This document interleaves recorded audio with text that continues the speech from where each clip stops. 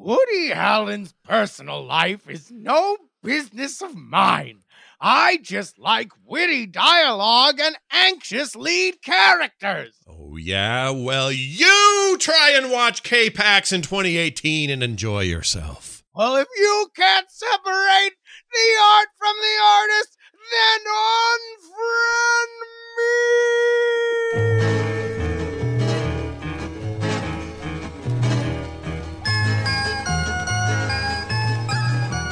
Hello, everybody. This is Unfriend Me with Scott Johnson and Justin Robert Young for January 16th, 2018. And we're here. Hi. Welcome. It's our second episode of the year. I'm not going to do this every time where I tell you which episode of the year it is. People will know. You should. You should. This is our 27th episode of the year. Great idea. What an idea that is.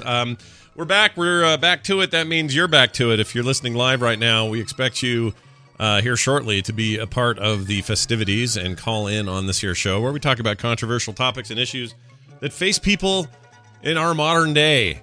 Justin, what are we doing today? How are we handling this?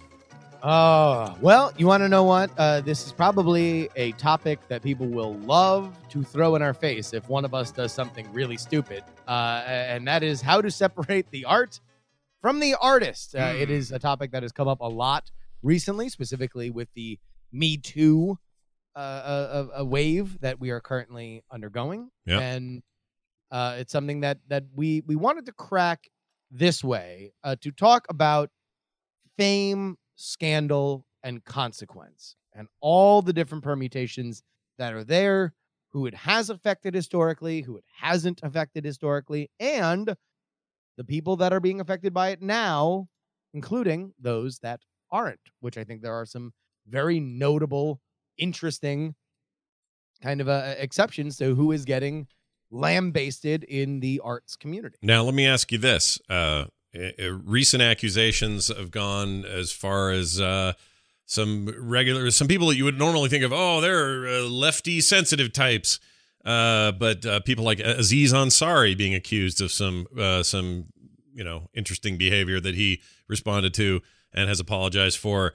You got this latest news about Elijah Dushku and her as a 12-year-old starring in True Lies, a James Cameron film, where she now says she was molested at age 12 by a stunt coordinator who we would all know still working, like worked on every major movie last year. Yeah, all big stuff all the time, TV shows. He's in that new Star Trek stunt coordination stuff. Like, there's a lot going on. He denies it, so there's an example of someone accepting it and someone else denying it. So I kind of thought weeks ago we would have kind of petered out and been through with the names of people that are coming out. Before we go on and we go back deep into the history of this sort of thing, are you at least a little surprised or not surprised at all that we're still unearthing this stuff? Like, I didn't think it was going to be that systematic or that deep or that many accusations just waiting to be told, and yet here they are. No, is probably the short version. I'm not surprised because it is my experience, the more that I have talked to women about creep-ass behavior, that creep-ass behavior is intensely prevalent. So if you are to assume that these famous people that we are talking about are regular people plus the insulation of fame plus the do-over cards that we call money, then yeah, I would assume that creep-ass behavior would probably be more prevalent. And now what kind of changed the game with this is that there's kind of a journalistic element to the Me Too story, which is that social media became reason enough to do a story, whereas previously it would not have. That would have been a lead, and then you would try to confirm it, and then at some point somebody would say, okay, well, we can't get confirmation on these things, so we can't run with this story. Whereas now we are culturally at a place where somebody saying something on social media is effectively them declaring to every news outlet in the world that this is a thing that happened, right? Mm-hmm.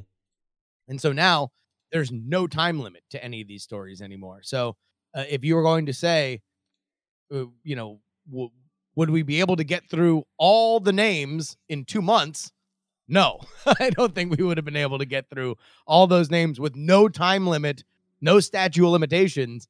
No, I think we still have more to come. Although the Aziz Ansari thing is interesting in that it seems like there has been a little bit of pushback by way of the New York Times with female commentators saying, okay, is this the bottom of the barrel? No. Is this the lowest of offenses that you can have pushed at you that becomes national news? And furthermore, and this is what we're going to get into in this particular episode, is it poisonous for anything else that he would do? Will we never see another Aziz Ansari movie again? Will we never see another Aziz Ansari Netflix special in the way that Louis C.K.'s stuff was all pulled immediately? Yeah, I think there's a conversation to be had, and we may touch on it today, or it may be a big deal. I don't know. Maybe your calls will help determine this, but there needs to be probably some conversation around the idea of sort of granularity of offense. There's a difference between, I won't use names because this will make it less focused on people, but if you're accused and there's evidence of, and whatever, you're accused of roofying and taking advantage of somebody while they've been unknowingly drugged, I think that's a different offense than Aziz Ansari chasing a girl around the room, misreading her stuff. Yeah, I mean, look, here, let me, and I don't want to stop you, but here's one thing that I don't want to do in this particular episode is to be the but to have me and you in referee shirts. Oh, calling out what is and what isn't. It is not. It is not my job to do that, I am sure. But if we are going to talk about, will we see Aziz Ansari in a new movie or a TV show or something, or is his career over? And we're also in that same breath going to say, all right, are we going to see freaking Woody Allen make another movie and get it released, or are we going to see somebody who is accused of much, much more heinous and, by definition, illegal crimes? Yeah. That no one talks about that. And there is a difference between Louis C.K. whacking it in front of some people he invited over and Louis C.K. tackling somebody in a dark hallway and raping them. I mean, there's a difference. There is a difference. Now, whether you could say both of those things are worthy of ending a career over, or only one of them is and one of them isn't, I'm with you. I don't want to wear that striped shirt. I don't want to be that guy to help determine that. But no one talks about that. And maybe it's because they don't want to either. I don't know. But there's a difference, dude. Of course there is. There's always mitigating circumstances. Otherwise, there's one letter, one law, and everybody's under the same thing. And I don't think it can work that way. Sure. I'm not, yeah. Let's I see what you're saying, and I don't want to get bogged in it either. I totally get it. Yeah. I'm just saying, True Lies guy is not the same as Aziz Ansari in these two in the two cases. I think that they're all different. And listen, we're going to get into a lot of different conversations about a lot of different stripes of bad behavior that have erupted in different levels of scandal. The only thing that I would say on that topic is, number one, I don't know exactly how much people want the people are thirsting for, like, finally the white guy's opinion on this, right? You can say that about us every week, by the way, but yeah. Yeah. Well, specifically with this kind of stuff, but also, there are a lot of complicating factors in this, and for example, with Louis C.K., I think his greater crime was his cover up. And for what he did, if he had come clean on that, as opposed to kind of blackballing a lot of these women with by way of his manager who was cleaning up all of his dirt for him, I think that this would be a different scenario. Sure. If at the first time that there were reports that he was jacking off in front of women and had done that thing at the Just for Laughs festival, he had come out in a special and admitted what a creep he was and that he did a thing that he was bad, that was bad, right? I don't think that it would be as bad as what happened to him at the point that he was releasing I Love You, Daddy. I completely agree.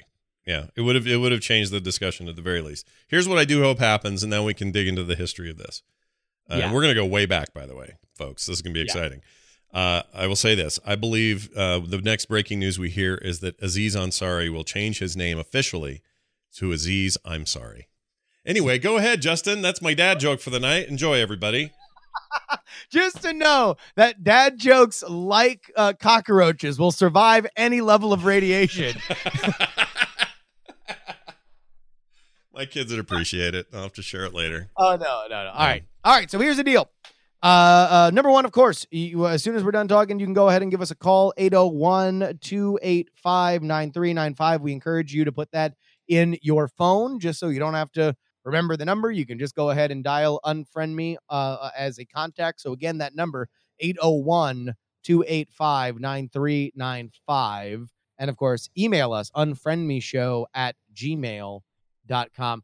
Not a lot of emails on Logan Paul. Apparently, everybody was sick of Logan Paul, and I don't blame you. Yeah. But I assume that we're going to get a fair amount of them for this one. So let's go ahead and get into it. All right. As we like to do on this show, Scott, we're not dealing with the stuff that's just right in front of us. We're trying to get further context. So I wanted to bring the first Hollywood scandal, as it is understood, to your attention. All right. This was Labor Day, 1921. The arrest of Fatty Arbuckle on manslaughter charges. Of Roscoe, that was his real name. Roscoe's roommate had thrown a party in their suite, which was crashed by a disreputable starlet named Virginia Rapé, for real. Oh, jeez. Who fell seriously ill and died a few days later. The papers, led by the Hearst Group, made this incident into Hollywood's first true major scandal, repeatedly making lurid claims in screaming headlines that Arbuckle had abused Rapé to death with, by various accounts, a Coke bottle, a milk bottle, a champagne bottle, and a chunk of ice. There is evidence to say that this was trumped up, that this was not the actual reasoning why the young starlet died. However, it ruined Fatty Arbuckle's career, except for while he was probably 1 and 2 with Charlie Chaplin as a silent film star, ruined his career up till very later when he was kind of put into some talkie shorts. So but this was the first time that we saw what we are going to dissect on a larger level. Bad behavior, right? Public shame, career consequences. That's the thing. Relationship with fame. Because it's not, it's probably fair to say that there were other controversial things or unseemly things or things that may have happened pre-Arbuckle. That's probably true. But this is the first time where all of those three streets you just mentioned sort of met. The scandal, the public humiliation part, and the public sort of parading of the scandal, and then ultimately the third street, which is the destruction of his career. But you've got, I mean, we'll get to these, but there are plenty of examples of the first two things happened, but third thing didn't for some reason and still doesn't in some cases. In other cases, first things didn't happen, but the third thing still happened because it was enough just to be associated with a story, regardless if it was true or not. Like, it gets pretty complicated down the road, and perhaps that's still true to this day. Anyway, continue on. Well, I mean, certainly. Look, I mean, the idea here, there are a couple operative things that with the Fatty Arbuckle story. Number one, the idea that he might have been railroaded by the media, which is the reason why I've always believed that more gatekeepers are better than less gatekeepers. That for all of our imperfections with the internet, at the very least, what we did was take absolute power out of the hands of anybody who could afford a channel, be it a printing press or a radio, a tower, or a television studio. Now, all of a sudden, we could democratize information. Now, that's very often very, very, very messy, right? And it very often leads to kind of mob rule. But I don't think that the internet invented mob rule. In fact, you could say here, if we are to understand that this was something that was invented by the Hearst Group to sell papers, this was them inspiring a mob by way of a lot easier machinations. Right. By the way, chat, right. I'm showing the chat room a picture of Fatty Arbuckle just so they can have some reference here. He's the fat one, not the skinny guy next to him here. He's the big chunky guy that is literally named Fatty Arbuckle. All right. There we go. Yeah. All right. So how about this? A brief collection of awful behaviors by Hollywood stars, some of which had consequences and others did not. Walt Disney gave a Disney studio tour to Nazi filmmaker Leni Riefenstahl after she was known to be the principal chronicler of Hitler. Oh my gosh. You know what? I didn't know about this one. This is news to me. I thought I knew about all the old ones because the old ones are great because you weren't there, we weren't alive, and they seem quaint and almost like fantasy now. Even the Arbuckle thing, which is a pretty serious accusation, potential crime, like everything about that is kind of awful. And if it was in the light of today, it's, you know, Chris Brown punching Rihanna or something, like that's real business. But when you see it in black and white and you see it some 75 years on, somehow it doesn't have the impact, right? So finding out that Walt Disney did this and then would be lumped into this being called a Nazi sympathizer and various other things is absolutely news to me. I had no idea. So imagine the furor, pun intended, that would be kicked up. Well done. If the CEO of YouTube gave, as much as I am loath to mention his name, Richard Spencer, who has made his bones as a neo-Nazi, right? Yeah. That they gave him a tour of the YouTube creator space in Los Angeles. Like, that would probably be a story, right? That would probably be something that would be a big deal. So imagine, just to give you context there. Yeah. Here's another one. And by the way, no consequences. No consequences none, to that, except for maybe public shame, or we can understand, maybe we can complicate our relationship with the founding of Disney and Walt Disney's role in it if you are if you are affected by the news. Sure. Here's another one. Here, let me ask you this though real quick about Disney. Go. Was this tour, see, now I find myself wanting more details. Like, did he know that she was a filmmaker working Everyone knew who she was. Okay. I mean, yeah. So she had international renown and fame as a Nazi propaganda filmmaking person. Who was great at it. I mean, I guess that would be the artistic argument would be she also pushed boundaries in terms of what filmmaking was. Okay. Right? So if she did it for Hitler. So if the modern day example might be, what if one of Kim Jong Un's guys showed up at Cape Canaveral and wanted a tour of, you know, the NASA facility there? Well, that's the reason why I said Richard Spencer, because I wanted to try to avoid kind of like the political implications, because I think that brings in another level of like security and stuff like that. Sure. But these are two private individuals with, you know, a private tour. I assume, was this before we were in the war, or was this during or after? It was after. I mean, she made a Triumph of the Will, like, you know, during the war. So. Okay. All right. Fair enough. I'm just, this one's going to be some homework for me later because I'm interested. But go ahead. All right. How about this one? Singer Spade Cooley. And by the way, if you want more of a look into this one, I would highly recommend the episode of Cocaine and Rhinestones, the podcast that goes into this. It is gruesome. Really? Like, very, very. It's I in no way want to impart any kind of wackiness into this particular story, because it is awful, awful, awful. All right. Singer Spade Cooley murdered his wife, was convicted of that murder, was about to get pardoned by Governor Reagan because he was such a beloved singer at the time, played a benefit concert the night that he was going to find out that they were going to surprise him with the news that he was getting pardoned, and died of a heart attack. Oh my gosh, really? He was going to get pardoned. And when you listen to the horrifying details involved in this, and I hopefully that people who listen to this show understand that I am not somebody that has an easily turned stomach. You know, I covered murders and deaths when I was a journalist. I've covered trials for molestations. The details in this story turned my stomach and are vile. They were known to then Governor of California, Ronald Reagan, and because Spade Cooley was so beloved as one of the pioneers of the Bakersfield sound, something that California found to be very prideful in, that they were leading the way in country music, he was going to be pardoned because with time served. Okay. I never even heard of this story once again. I don't know how this one passed me by. It feels like it's something I at least should have heard of.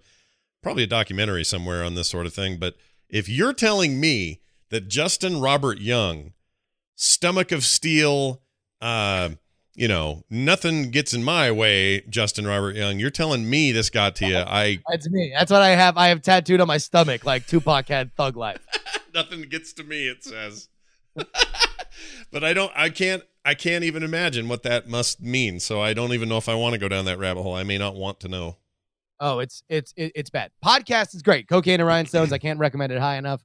But man, that episode, I thought he was fooling around, just saying at the beginning that this is going to be really hard to listen to. Yeah. Oh boy. Okay. Not kidding. All right. Here's another one of the most famous cases of celebrity morphing. Joan Crawford. Yeah. She was probably most recently kind of chronicled. FX did a series, feud, Benny and Joan, about Betty Davis and Joan Crawford and their famous feud. Joan Crawford, a very interesting life, including being a bisexual sex machine, sometimes being accused of furthering her career by sleeping with literally anybody above her that could benefit her. And more notably for this discussion, being a awful mother, as chronicled in the book and then movie Mommy Dearest, written by her daughter. Yeah. Of course, the wire coat hangers being the kind of seminal moment in that, where she beat her daughter, waking her up in the middle of the night and beat her for having wire coat hangers, which she did not like. Yes. And she, basically chronicled what you could only describe as serious child abuse combined with serious child neglect and serious malpractice as a parent. And as controversial as that was, you could argue that she got off super easy and didn't really have to face any consequences for it, other than she was dead. She was dead by the time that movie or that book came out. She knew about the book, cut the daughter and the brother out of the will. They then sued to get back into it. But this is another thing that, kind of complicated a legacy of an actress that was very, very well regarded. Yeah. So she was big. Imagine who would this? I don't want to do that. I was gonna say who would it be today, but then that gets weird. Yeah. Well, here let's just look at all these examples, right? Because on one hand, Mommy Dearest is probably the one that haunted these guys the most. Country fans who are aware of Spade Cooley probably know that the troubled last moments of his life. I don't think anybody really knows a lot about the Walt Disney Letty Riefenstahl thing. However, we could understand that these would be gigantic scandals in any modern era, right? That Joan Crawford being a bisexual sex machine would be a bigger scandal in 2018. Certainly, her abusing her daughter would be a gigantic scandal in 2018. And everything else. So let's kind of move to a little bit more of the modern era. And to me, the opening salvo for how we think about these scandals now is Bill Cosby. Yeah. That one still burns. Still stings a little bit. Like, and I think a lot of people have lumped him into this current thing we're in now, this Me Too thing. Well, I think in many ways, it kind of set the template for this reason. I agree. He's like the grandpa of it. He's the bringer in of it. Like, he's kind of the tip of all that stuff. But it's easy to forget that it happened kind of independently from all of this, or before, certainly before Weinstein, before Spacey, before all the other big bombshell ones. And I remember, well, I'm still kind of horrified by it. There are 2 or 3 of his albums I have memorized from front to back. Yeah. And was so into him that I couldn't barely stand it. So now we're getting into the nitty-gritty of this. Like, I don't have any connection to Arbuckle, don't really care about Joan Crawford, but I did care a lot about the comedy of Bill Cosby, and also his career, and also what his career represented. Those things all mattered to me in pretty major ways, and I can only imagine what it mattered to others who saw in him, a prime example of what you could do as an African-American, hardworking comedian, actor, and what you could do for lasting impact. And then to have all of that stuff come out, boy, there was Scott's first big question. How is it possible for me to listen to Dad is great, bring me the chocolate cake?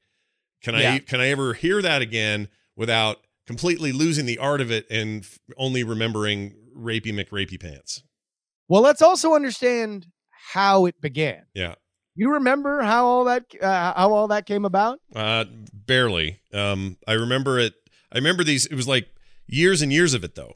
Like a few years ago, somebody came forward and said something, and I remember going, "Oh, that's weird," but then nothing happened, and I thought, "Well, all right, I guess that just went under the rug, or somebody got paid, or maybe it never happened, or kind of just forgot about it." Well, there are two elements and one breaking point. Okay. Number one, these rumors had been out forever. They'd even been reported on. Right. Hannibal Buress, who was tired of Bill Cosby making moral judgments on how black entertainers should handle themselves, called him a rapist on stage. But still, that came and went. What brought down Bill Cosby was, number one, Bill Cosby wanting to get back into the spotlight. NBC had agreed to do a series with Bill Cosby. I believe he had a deal with Netflix. This was going to be a career resurgence for Bill Cosby, and that meant he had a social media team. Mm-hmm. A social media team who thought, here's a great idea. Let's do a Bill Cosby meme generator with various different pictures. I forgot about this. Do me a favor. Click on that link I have in the doc with the Bill Cosby thing. Yeah. Because this destroyed Bill Cosby's career in record time. In 12 hours, there was not only no element of Bill Cosby's career left, it opened the floodgates for all these other women who had been shamed, who had their careers ruined, who had had their lives totally changed. Now, all of a sudden, because the tide was so publicly turning, there was almost a permission to come out and talk about it. Mm-hmm. And that's where the onslaught, the avalanche really, really began. But it all started with this tweet. Look, just scroll back up for a second. This was there was the tweet from Bill Cosby's his Twitter account, yeah, at Bill Cosby at the time. I don't know if anyone tweets from there anymore, but yeah, that's there. Which was, go ahead, meme me. Yeah. Hashtag Cosby meme. Yeah. And holy smokes, did they meme? Look at these are brutal. But all of a sudden, it was like turning on a light switch. It was just there and gone, right? Yeah. It went from, of course, Bill Cosby's going to be back on television, to, of course, Bill Cosby is a serial rapist who deserves nothing but scorn. Yeah. I mean, I'm of two minds here. Number one, somebody with those kinds of accusations, outstanding accusations, this was just asking for that to be what they did with the meme generator. But also, when was the last time anybody who was in charge of somebody else's image ever said, "Here, here's a meme generator," even if that person has a spotless record as a human being? You've got lovers and you've got haters out there. I guarantee this would have been a bad idea no matter who this was. So at a very base level, bad social media team. On a secondary level, though, it got piled on so hard and so quick given these accusations and his sweeping of them under the rug and other things that were public record at that point, that it was just a bomb waiting to go off. Like, it's just it's a stupid burrito wrapped in a stupid burrito. It's really bad. 14 allegations of rape. Zip bop zibbity bop. Like, this thing goes on for days. Yeah. No, I mean, and that is Scott, for those of you who are only listening, that's Scott reading one of the memes. Yeah, that's not me just saying that. Yeah, it sounded like I was just saying it. No, I'm reading one of the memes. So there you go. Yeah. But now look at what the difference is. And here is the theory that I will posit for you. This happens because of the internet. Yeah. A, the fact that the internet is able to never forget. And B, that we are all able to check in on each other in real time means that there is just a different way that we collectively look at the careers of these people. Mm-hmm. We have power that we never had before. Look at Louis C.K. Again, this came out of this is a post-Me Too world. So Harvey Weinstein happens before Louis C.K. But these allegations had been reported by places like Gawker for years. They had been a persistent element of Louis C.K. discussion, that he cornered and masturbated in front of various people, and there was corroborating evidence to do it. Nobody wanted to talk about it. Nobody wanted to go on the record, but it was whispered about and it was rumored about for years and years and years. Yeah. It's not until he is releasing a movie that he it looked like, I'll guarantee you this, if this never happens, we're talking about I Love You Daddy for Oscars. Yeah, no, I know. I Love You Daddy as a screenplay, a possible Oscar nomination, if not a Louis C.K. actor nomination. I will almost guarantee you that a movie about show business in black and white that is obviously so evocative of classic movies in the past. I'm deliberately tiptoeing around the plot and some of the thematic elements of it as we get later in the show. Right. That would have been nominated. And yet, now it's the time for the New York Times that gets all these women on the record. The movie is pulled from distribution. The premiere that was going to happen within hours is canceled. And his career is effectively ash. Yeah, it's not what it was. I can tell you that. Maybe there's a comeback later. Who knows? But is it wrong? I know this got said in Dave Chappelle's recent special, but is it wrong for me to? I kind of laugh when you tell me the Louis C.K. thing, and I'm not laughing because I think it's funny that anybody who was victimized by that's funny. I laugh because I think I don't understand his thing, and we don't have to get into it. The depth of what is behind a guy wanting to do that all the time. I don't understand it, dude. It just seems goofy to me. Stopping somebody in the hall and going, hold on a second, whipping it out and going to town. I don't get it. Don't get it. Well, I mean, it wasn't that. He was in situations where there was like a closed door. He was talking privately to women and then asked them if they minded if he jacked off in front of them. Right, though. Like, I imagine, though, oh my gosh, I've never been in any kind of meeting with anybody where I was going, yeah, I think our production schedule looks good, and make sure Wednesday we meet with so-and-so because we got to get that done. Maybe we can do it over lunch. Oh, by the way, can I whack it while you're sitting here? Like, what is that? What is that? That is so weird to me. And look, I realize I'm naive to it to some extent.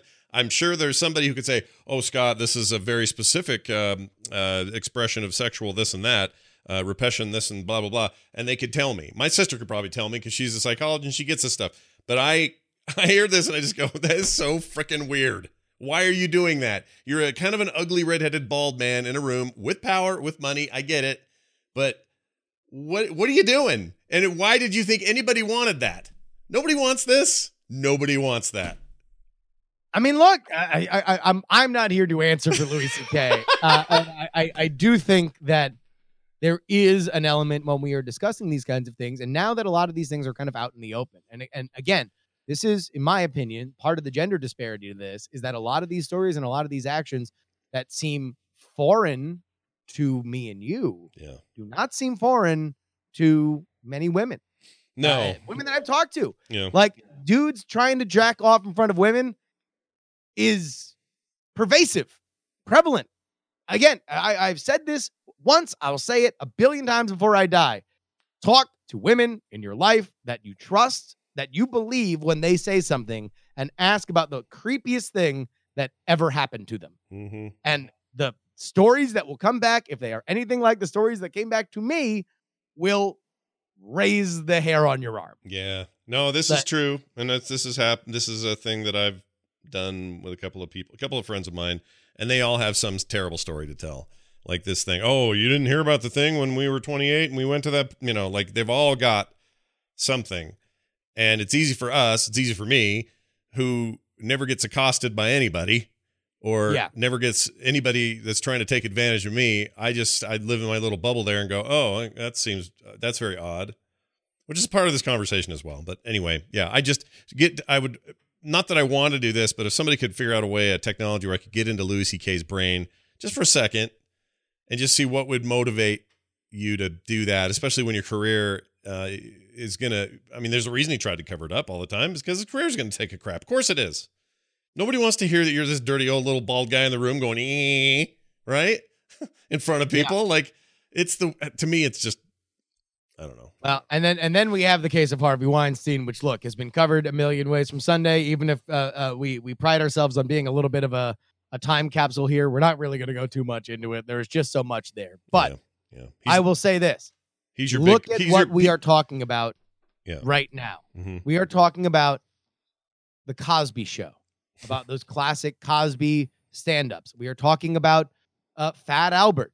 We are talking about a different world. We're talking about Louis, the Louis show on FX, which has inspired so many other kinds of a whole genre of certain kinds of show, of which Aziz Ansari's Master of None is very much a part of. 100%. Yeah. We're looking at the entirety of Miramax. Those are the careers of Kevin Smith and Quentin Tarantino and Robert Rodriguez. We're looking at so many actresses that have come to prominence because they were featured heavily in Harvey Weinstein movies, and he campaigned for them relentlessly to get Oscars. That is a staggering treasure trove of pop culture that now is thrown into chaos because we now, as enjoyers of that art, have to make a moral decision. How much does their personal habits affect the art that we enjoy? And that's before we get to the shocking blind spots in this post-Me Too world, which are Roman Polanski and Woody Allen. Because Roman Polanski in 2003 had many of the people that were standing up and cheering for Oprah at the Golden Globes standing up and cheering for him when he won for Best Director for The Pianist in 2003.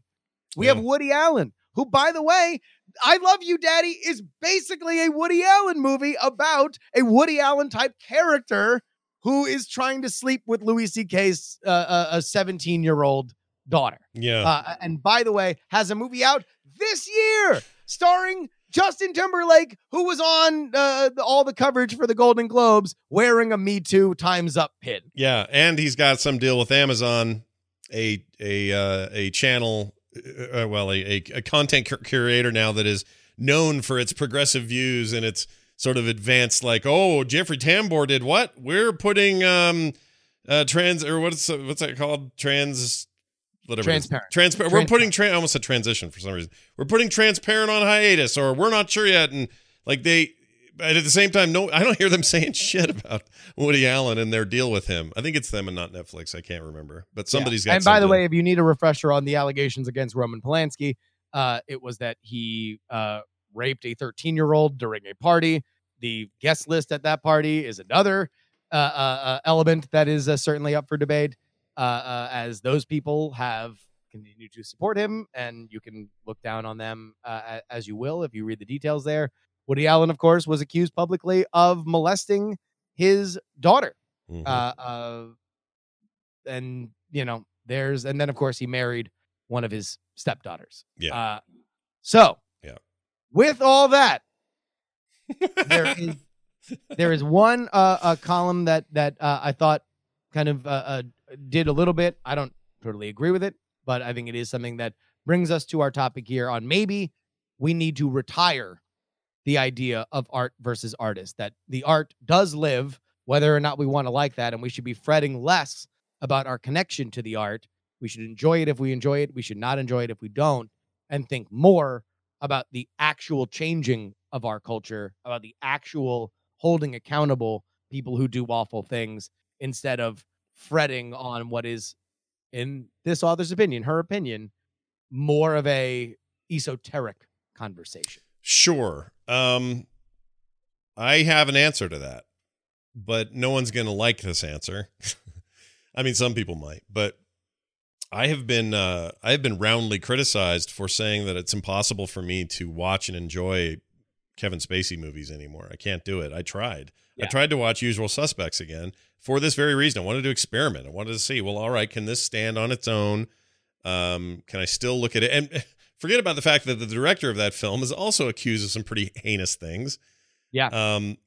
But I went to do that because I used to love that movie. I just thought it was an incredible film, and it's been years. And so I started watching it, and I just couldn't do it.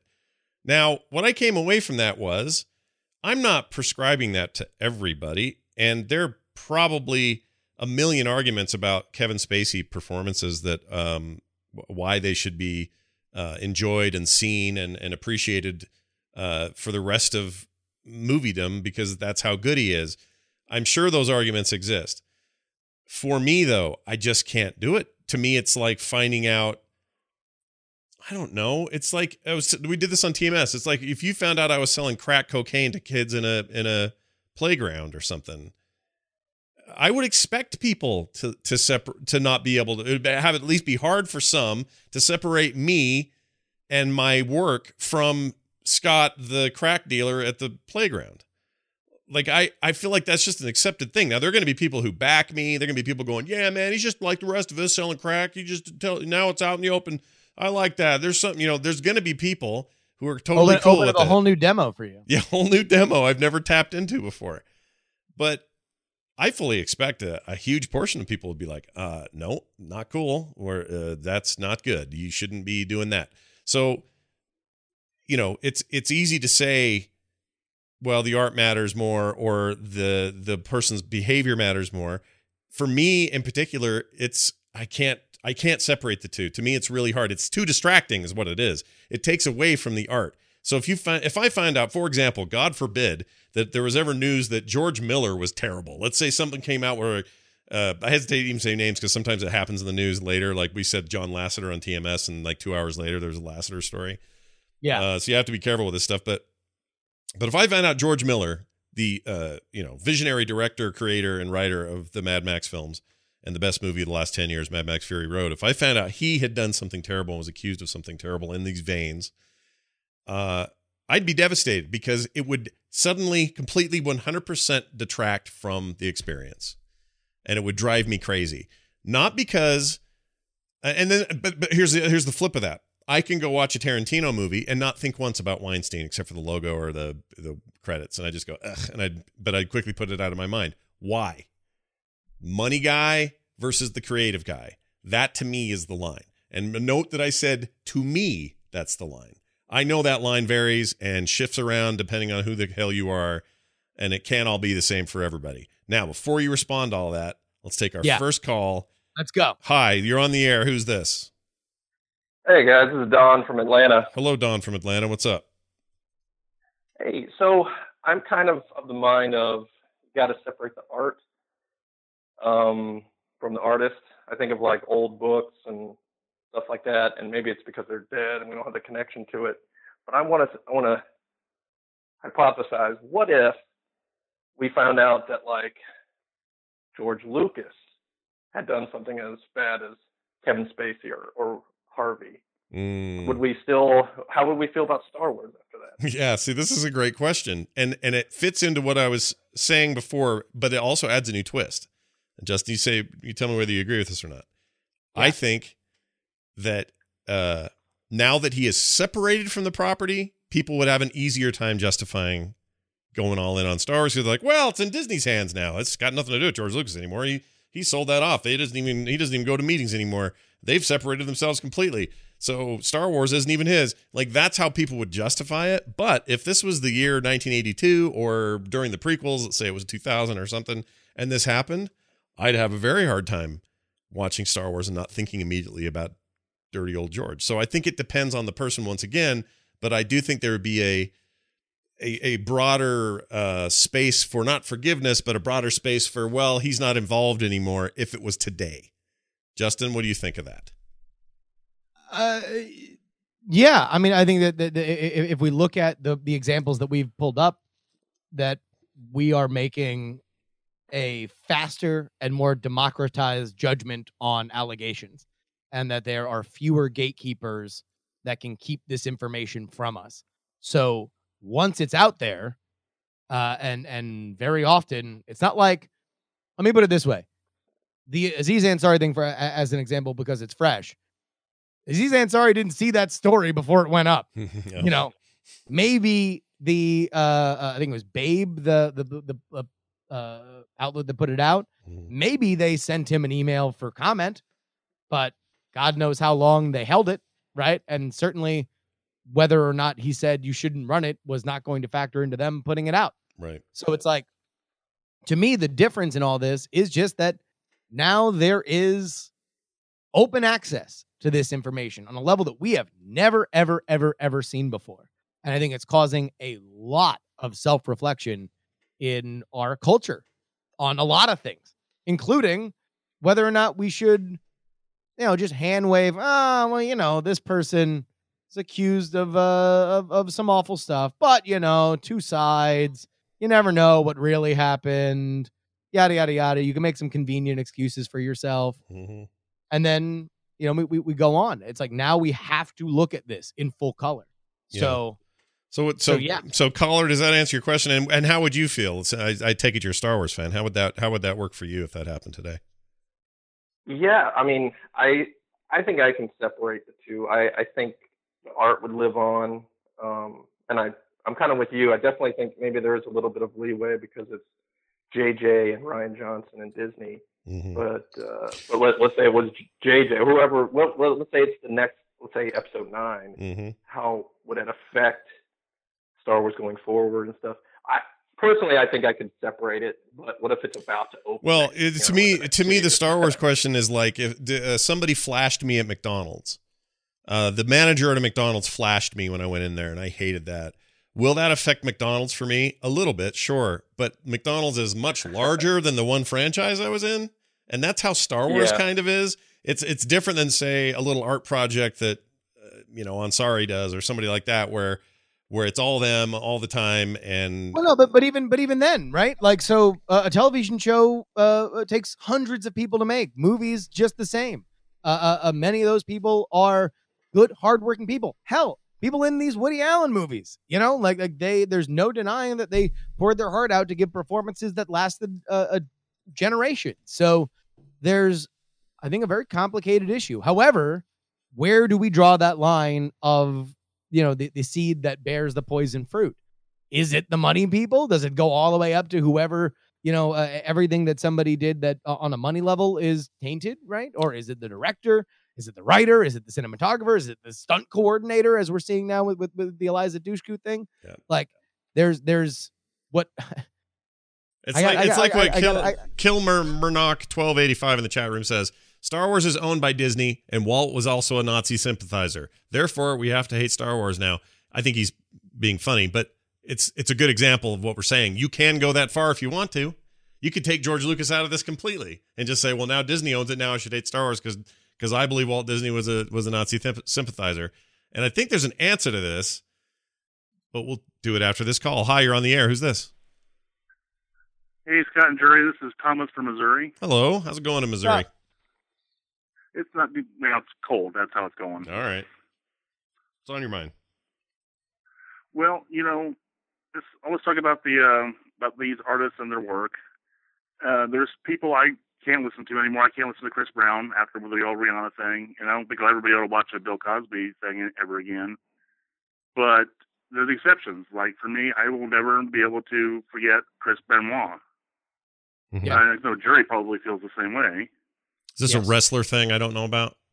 Chris Benoit was one of the greatest wrestlers of his generation, who was found dead alongside his wife and kid, who he murdered. I heard about this. Okay. This is one of the darkest chapters in wrestling history. 07, right? There's that sounds about right. Yeah. And look, there's a lot of talk about, his brain by way of concussions was that of, I think, an 83-year-old man. With Alzheimer's. Yeah, with Alzheimer's. So there's a lot to process there, but certainly it taints his body of work forever. Sure. Like if I don't know. I mean, this isn't the same. Well, I think that's a really good question and a good example. Does our fandom of a certain genre or thing or whatever, let's say you're a huge wrestling fan, does that plays into it some, right?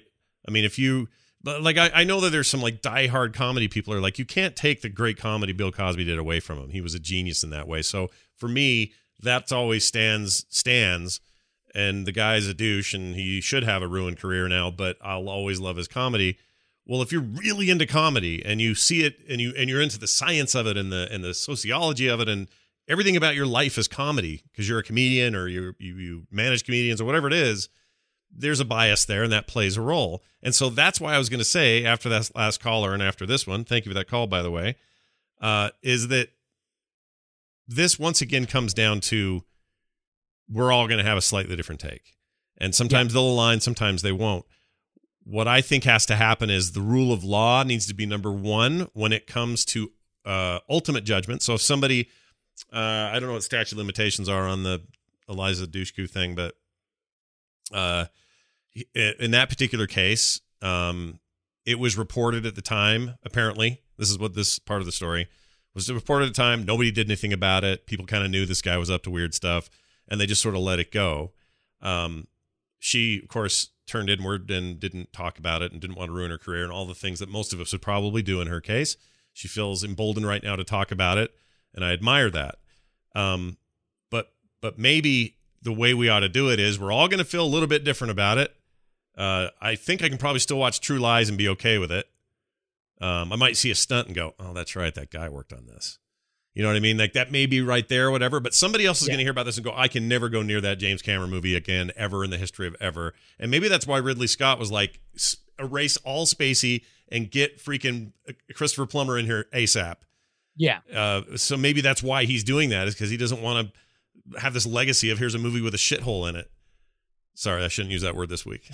But the point is, like, we all get to make those judgments, but then ultimately we should be a people with laws, and those laws should determine a lot of this stuff.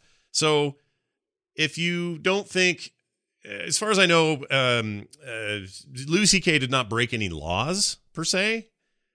I don't know. I'm no lawyer, so I don't know. But did he? I wouldn't put any English on that. Let's say he didn't. Let's say, okay, well, let's use another one. I'd say by her account, I'm not sure Aziz Ansari broke any laws. However, what he did is pretty embarrassing and shameful.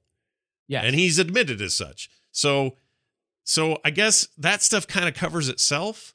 It's when we're outraged that someone else isn't as outraged as we are that I start to bump up against a problem.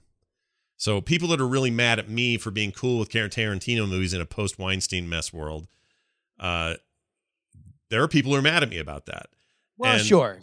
But I think that's part of the churn right now, though. And we can kind of, nothing has to be about one thing. Right. And we can feel personally under attack because people don't agree with our publicly available feeling, because we are, for better or worse, public figures who are asking people to pay attention to our opinions. Mm-hmm. But the larger issue at play is now we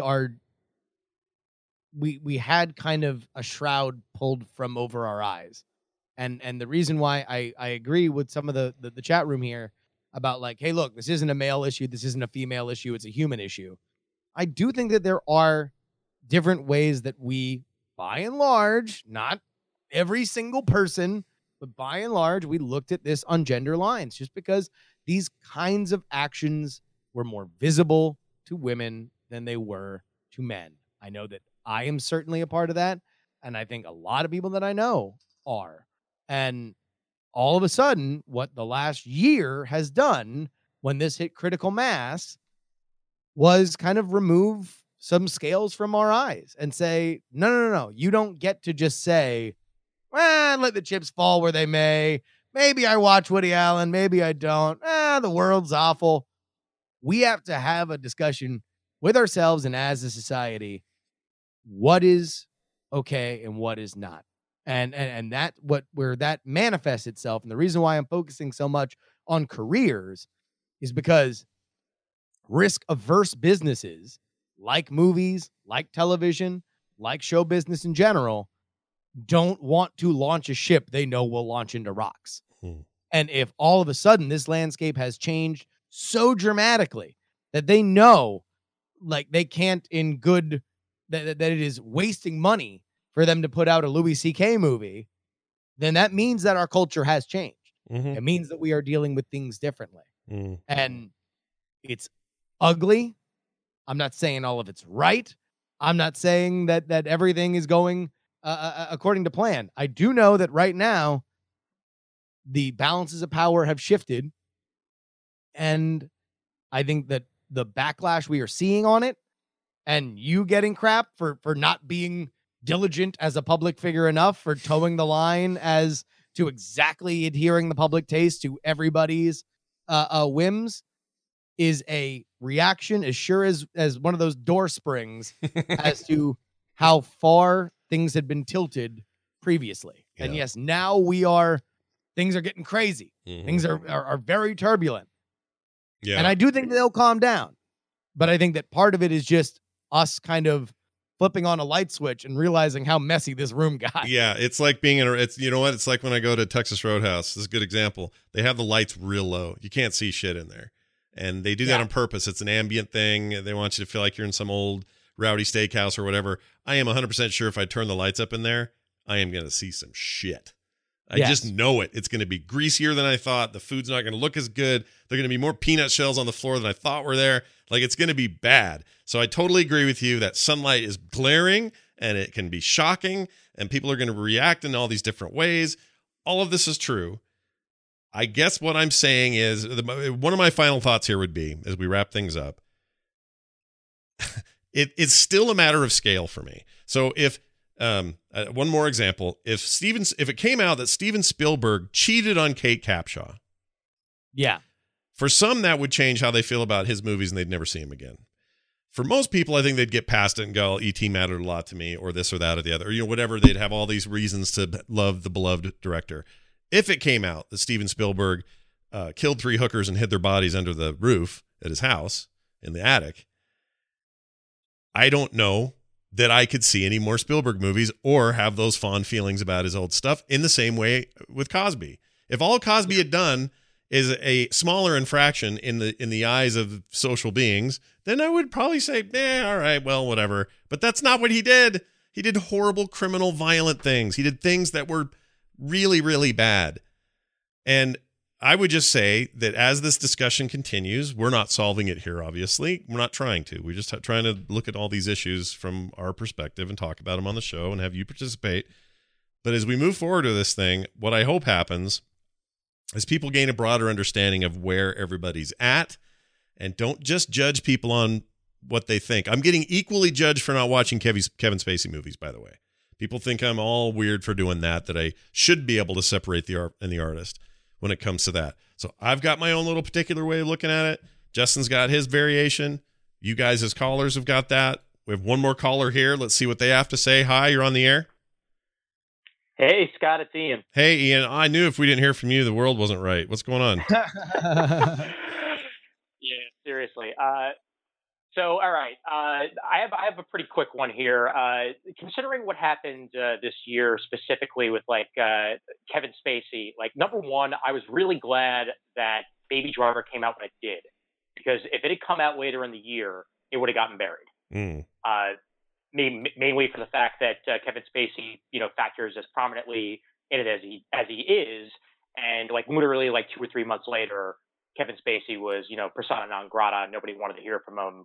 I guarantee you that movie would have came and went. It wouldn't have gotten anywhere near as much acclaim. Yeah, but that thing was probably headed toward Oscar favorites this year, and probably not now. As a result, I'm just a guess, just a thought, but yeah, most definitely. Yeah.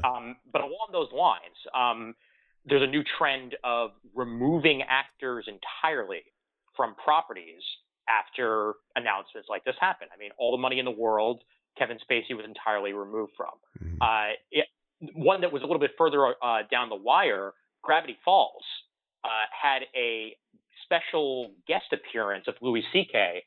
in one of its last episodes. And if you watch that same episode now on Hulu, Alex Hirsch re-recorded the dialogue. So Louis C.K. is no longer in that episode. Well, it's different than animation can get away with it because they can just new VO and you don't have to change anything else. But as far as I know, do we have any examples of old stuff where people are being removed? Not that I know of yet, but I'm wondering if this sort of thing continues to happen, Well, it's a little bit harder with older stuff, but I mean, like, basically, how regular is this going to become a trend where, like, oh crap, we have 2 months until this movie comes out. Let's get everybody back together and re-record all these scenes to get rid of this guy who, you know, is now persona non grata in Hollywood. What do you think, Justin? You know, look, I mean, we've had conversations like this before. I mean, look at the, you know, the way that we've sanitized. You know, Song of the South will never really be, you know, recognized as the kind of movie that it was for its time, despite the fact that Splash Mountain exists at multiple theme parks around the world. You know, we've seen editing and stuff for racially inappropriate cartoons, you know, that I remember seeing when I was a kid. Now no longer. Hell, Walt Disney himself. You will not, unless you come to the Walt Disney Museum, which is run by the family and not the Disney Corporation. Although the Disney Corporation helped with all the various different archival footage. It's the only place on earth you will see Walt Disney smoking, which he did constantly. Yes. Really? I didn't know that. Right? Yeah, when I went to that museum when I visited San Francisco, and yeah, it's all over the place. It's great. Oh man, light on the Lenny Riefenstahl friendship, but in general, an amazing museum. Interesting. But yeah, I mean, I think that we've seen that stuff in the past. I wouldn't be shocked if a gigantic social tremor like we are having right now results in more things where people are pulled out of it. The only question is, at that point, is it worth editing it instead of just spiking it? Right. And that, I think we have so much media now that spiking it will probably just be the easier way to do it. Like we've seen with a lot of these people that, you know, they've gotten their stuff pulled. Not only the new projects, but also the old projects. Yeah. Yeah. I mean, what the norms are moving forward are going to be super interesting, and we may end up coming back around on it. Someone in the chat room, I think Free Andrews, kind of sums this up in a pretty good way. And I was trying to think of a good example that wasn't actor related today, or movies I love, and then finding out somebody in there's a douchebag. Actually, it wasn't Free Andrews. It was Kilmarrock again. He says Twin Towers got edited out of lots of movies. You'd also saw TV shows. The Sopranos intro removed the 2 towers as well. After that happened, different reasons for it, but we don't like to be reminded of unpleasant things. That's kind of where I'm at with Predators, who I used to really like in movies or TV, or artists, whatever, whoever they may be, musicians, and then seeing them perform reminds me that they are predators. And I think I'd have less of a problem watching Louis C.K. because I don't know that it was as predatory as some think it is. Again, Scott's opinion. I think it was weird as hell. But I don't know how predatory it was. But regardless, despite those scales or those variations, I still feel pretty strongly that that if you see something that makes you think of something else, it takes away from the art anyway. So what are you doing? I can't block it out. So for me, I can't watch. If I see a movie where they've left the 2 towers in, I can't help it. I see them and go, oh, there they are. Man. And I may forget about it in 10 minutes. I'm back with the movie and everything's fine. I'm not saying I'm not going to see the movie because of it, but it's there. And whether you want it to be or not, it's there. Now, that used to be that way for people who would see wreckage in Hawaii for the attack on Pearl Harbor, and just the vision, the image of that was enough to set them over. I didn't live in that time, and I don't have that association with it, so it doesn't bother me at all. It's probably that's probably true for a very young generation now who has no idea what the Twin Towers' significance are. So that stuff changes over time with different people, but it's a very big thing for me. So every time I see it, I freak out a little bit. Can in 100 years somebody listen to a Cosby album and rediscover the brilliance that was Cosby humor, and kind of push to the side this old timey tale of how he was a rapey old man? Yeah, maybe. I don't know. Time does that. Anyway. Well, certainly. I mean, look, we look at people that were murderers, you know, and trivialize kind of where they are as time heals all wounds, right? Mm-hmm. So we will see whether or not that will be a legacy that will live on for them, despite what we are going through now. But there is no doubt that we are having these conversations more and more as we look at our, you know, popular culture and don't like what we see. Yeah, basically. Here's what I would suggest to everybody. Email us in about this one. We want to hear your feedback. It is the biggest thing of 2017, early 2018. It continues to be a thing, and it's huge. Some people are really sick of it. I get that. it starts to get a little fatiguey when that's all you hear. There's a lot of things in life like that. If every day, if everything's shocking, then nothing is. And I know some people are getting to that point, but I do think it's an interesting conversation. Unfriendmeshow@gmail.com is the place to send it. Justin, any final words before we go today? Oh man, this one got hectic, huh? Go ahead and send in your emails. We are very, very excited to do it. Hopefully some big fun things happening with the show going forward. But tell you what, next week we're off gender, although there are some gender elements to this. Paying college athletes. I'm making the call here, Scott. Oh, wow. We're going to talk about paying college athletes, economics, and not sociology, although there's plenty of that in there too. But go ahead and get in your opinions. If you have an opinion on paying college athletes, hit unfriendmeshow@gmail. Up with that as well. Otherwise, we'll be taking your live calls next week. That's right. And Justin is at Justin R. Young on Twitter. I'm at Scott Johnson. Feel free to send some of those thoughts there. If you're watching this on the YouTube archive, you can leave your comments there. Wherever you're talking, that's where we're listening. And I want to thank the chat room for being here live as well. Though we can't take everyone calling from there as much as we'd like, it's nice to get text feedback in there. So thank you guys so much for that. We really appreciate it. Like Justin said, we got some cool stuff coming up. And maybe a few ways to, get something rad from the show. We'll let you know what that is soon. Dropping a little hint there. I think it's going to do it for us. For me and for Justin and for all of you. And hopefully for way less people being douchebags. We'll see you next week.